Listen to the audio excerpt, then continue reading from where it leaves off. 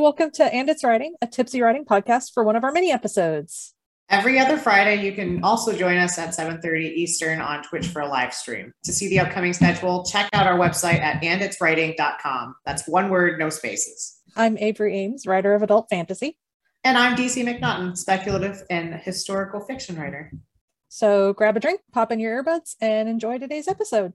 Hey, so today we are going to kind of talk about some brainstorming tips, some plot hole repair, kind of what we do when we get stuck. We had an episode about writer's block and kind of how to identify what's causing your writer's block and how to maybe loosen that up. But this is more of a, once you've decided that your problem is that you have a plot block or a plot problem in your book, what do you do to jog that loose and or fix it? My first one is tell it to someone. Yeah. Like, explain the problem in detail to someone. Just lay out the problem. And if you don't have a someone, do it to a plush animal, to your pet, to like...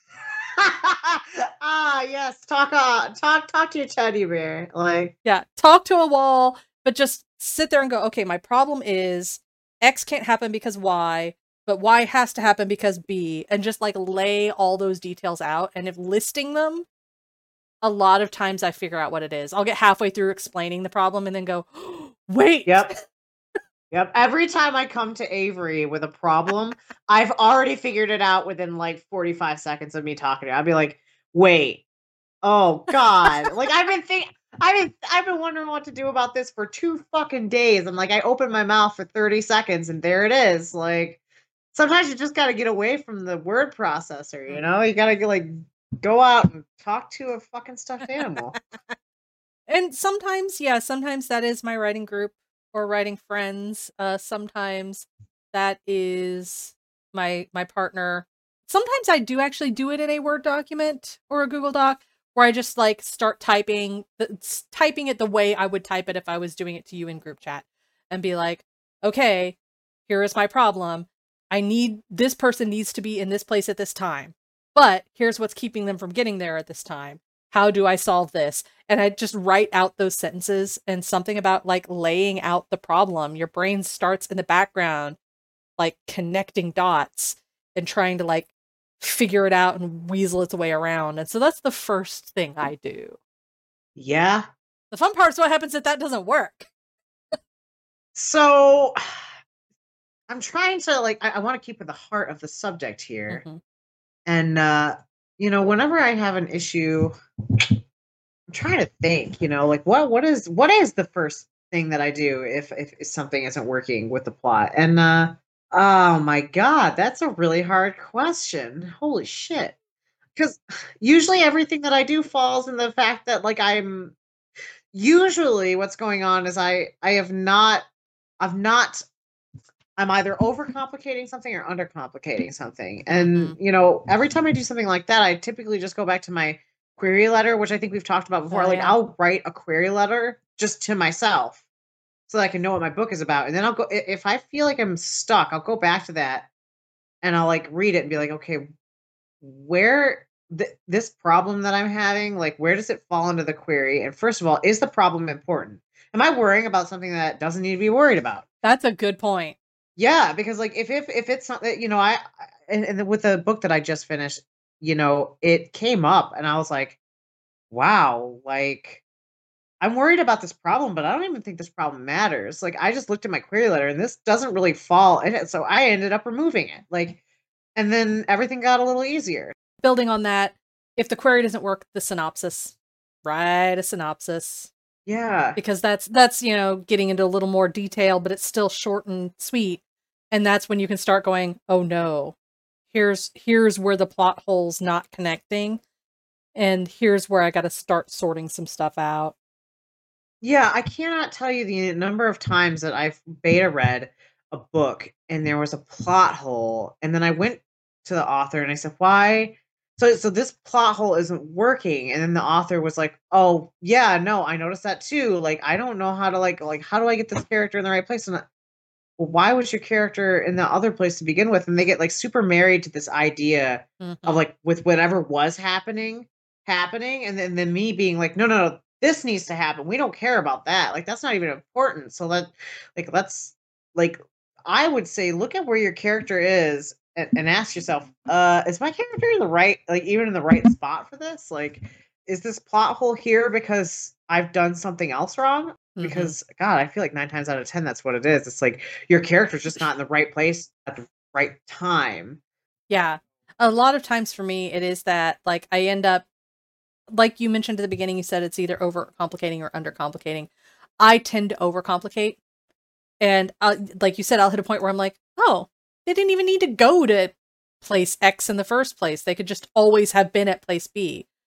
That was just part of the me pantsing the book, or part of a subplot that doesn't exist anymore, or whatever. But yeah, like sometimes it does do a little bit of outside the box. Like, instead of being like, the problem is how do I get them from point A to point B, the problem is why are they at point A.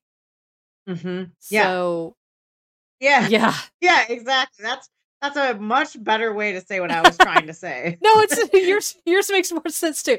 So we're just explaining it different ways for people who like process differently. That is one. And a lot of times, like I said, the synopsis, or like you mentioned, the query will help me isolate that, because that's when I'll start going, man, I'm spending a lot of time setting up this domino that doesn't need to fall. I go back to, we talk about plot problems, but sometimes I'll have to go back to character goals and how they are influencing the plot, because sometimes the plot hole can be solved by going, oh, well, person X doesn't want that to happen. What would they do to stop it? If this, I need to make it so that this thing doesn't happen. You know what I mean? I kind of go back to my characters as the base of it and go, okay, what do each of them want at this point in the story? Yep. How can one of them help me fix my problem? Yep. I do feel like a lot of times plot hole issues come from a piece of the programming being like gone missing in whatever you're working on. So like if you have a character who's in a place where you're like, oh, this isn't, oh shit, like this isn't making sense. Something there's some coding missing in your programming. And sometimes the best way to do that is to just go back and re-explore who your characters are, what they want, what their flaws and all that stuff are. Like you go back to square one and you just look at them for a second. Pull yourself out of the book and like reintroduce yourself to what it was before you started writing it. And then say, okay, is my plot hole even important? If it is important, what around it is gunking it up? Yeah. And is my character unable to get to this other place they need to be because this other plot isn't as important? And then you need to look at your character, information and be like, okay, like which plot is more important? Because there's something going on here that's not working and we have to remove one or fix one. And I find that just looking at the guts and trying to find where the missing line of information is and what you have is the best way to do it. That being said, this does not help with the pantsing plot hole of a first draft. Yeah. Sometimes with that kind of plot hole, you gotta go like write the ending first or something. Like do something else because like you're never gonna figure it out if you're just trying to go linear. Like there's a lot of issues where somebody will be writing a rough draft or a second draft and be like, well, I'm really stuck. I don't know where to go from here.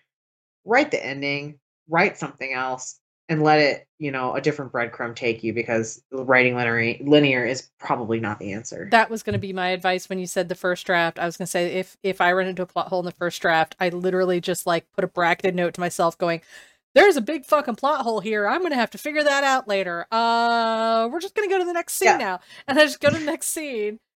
Sometimes you go to the next scene and it's like, oh, I don't even have that plot hole anymore because this is much better. So like I didn't waste time with that. Wonderful. Yeah. Good.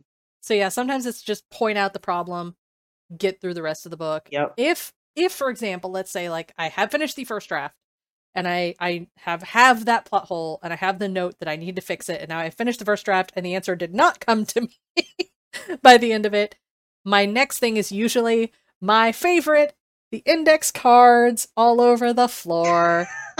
Because I usually color code mine based on whatever I'm analyzing at the time. So it'll be like which characters are in a scene or which subplot is important in the scene or whatever. You can just lay out all your index cards, just write a little note for each scene. Like this is the scene where Bob finds the mystical book. Um, here's the scene where Bob destroys the mystical book much later. Um, and then I take those cards, and if a lot of times if I have a plot hole, I find the easiest or best way to fix it is to shuffle them, which can be very scary if you have never done this before. But once you've done it a few times, it's real fun. You take the cards and you're like, okay, what if they found this clue later? And that will fix your plot hole. Or what if this character sabotaged the equipment earlier and now they don't have an easy way to get off the space station? Right. You know, just kind of like shuffling around, because you've got your draft, you've got your original document already. These cards, you can shuffle them to your heart's content. And if you make a huge mess of it, you just go, we pretend that did not happen. Let's try a different tactic. You're not losing anything by really playing around with shuffling these things around. And you're going to have to do some fixing. You're going to have to go through and be like, oh, well, that character wasn't in the book yet, so now we're going to have to remove them from the scene. There's some doctoring that's going to have to happen. But a lot of times I've solved plot holes that way with that exact thing. Like, oh, well, if this person just did this earlier, then problem solved. Yep. Sometimes it's just about not psyching yourself out, pulling yourself out of the situation you're in, and going to do something else. It definitely usually doesn't happen on the page that you're writing on. Yeah. Like 9 times out of 10. Excuse me, 99 times out of 100. Yeah. 99 times out of 100 times. You're not going to help yourself by sitting on the page and continuing writing. Jump somewhere else. Skip a paragraph. I've done that. Like, you know what? I can't handle this right now. I'm just gonna like skip like 3 paragraphs and like keep going. And sleeping on it, like literally just take a day, 2 days, 3 days. If you've got like a real sticky plot hole you're just trying to solve, just try, and this is gonna sound weird, but try not thinking about it for like 2 or 3 days. Think about something else, work on another project, start brainstorming something else, and trust me, like day 2 you'll be half asleep or doing the dishes or in the shower, and your brain's gonna go, what if? And you'll solve the problem. Like it's like your brain's running a background process. Yep. Just like the whole time. It's like, I'm thinking, I'm searching. You got the little searchlight, that old timey like searchlight graphic. Yeah. And then it's like, I found the answer. But if you're actively sitting and bashing your head against it, you're just going to stress yourself out.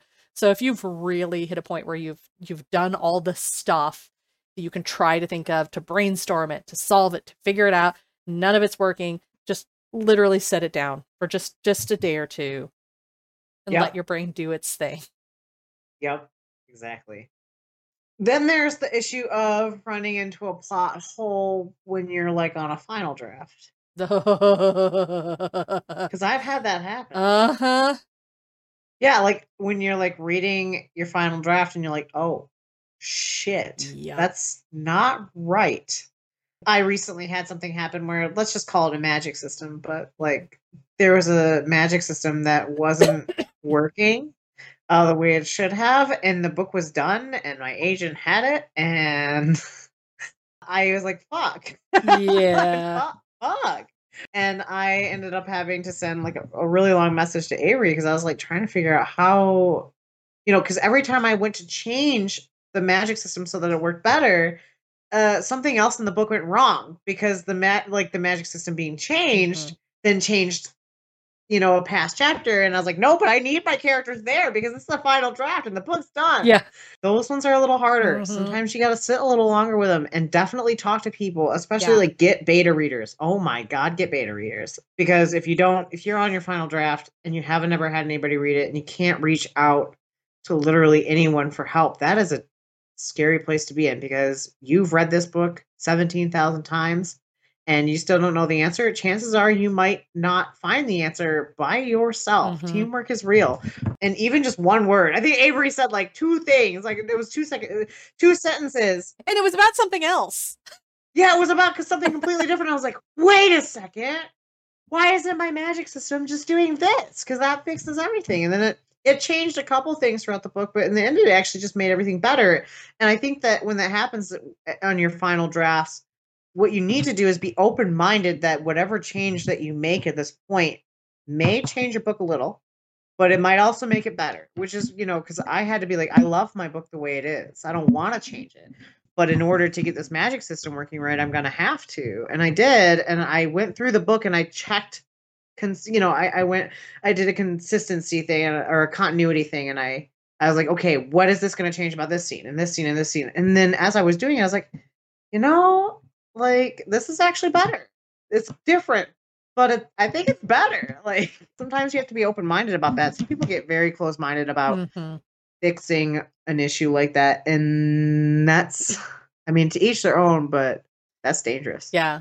You always want to be open to looking at solutions.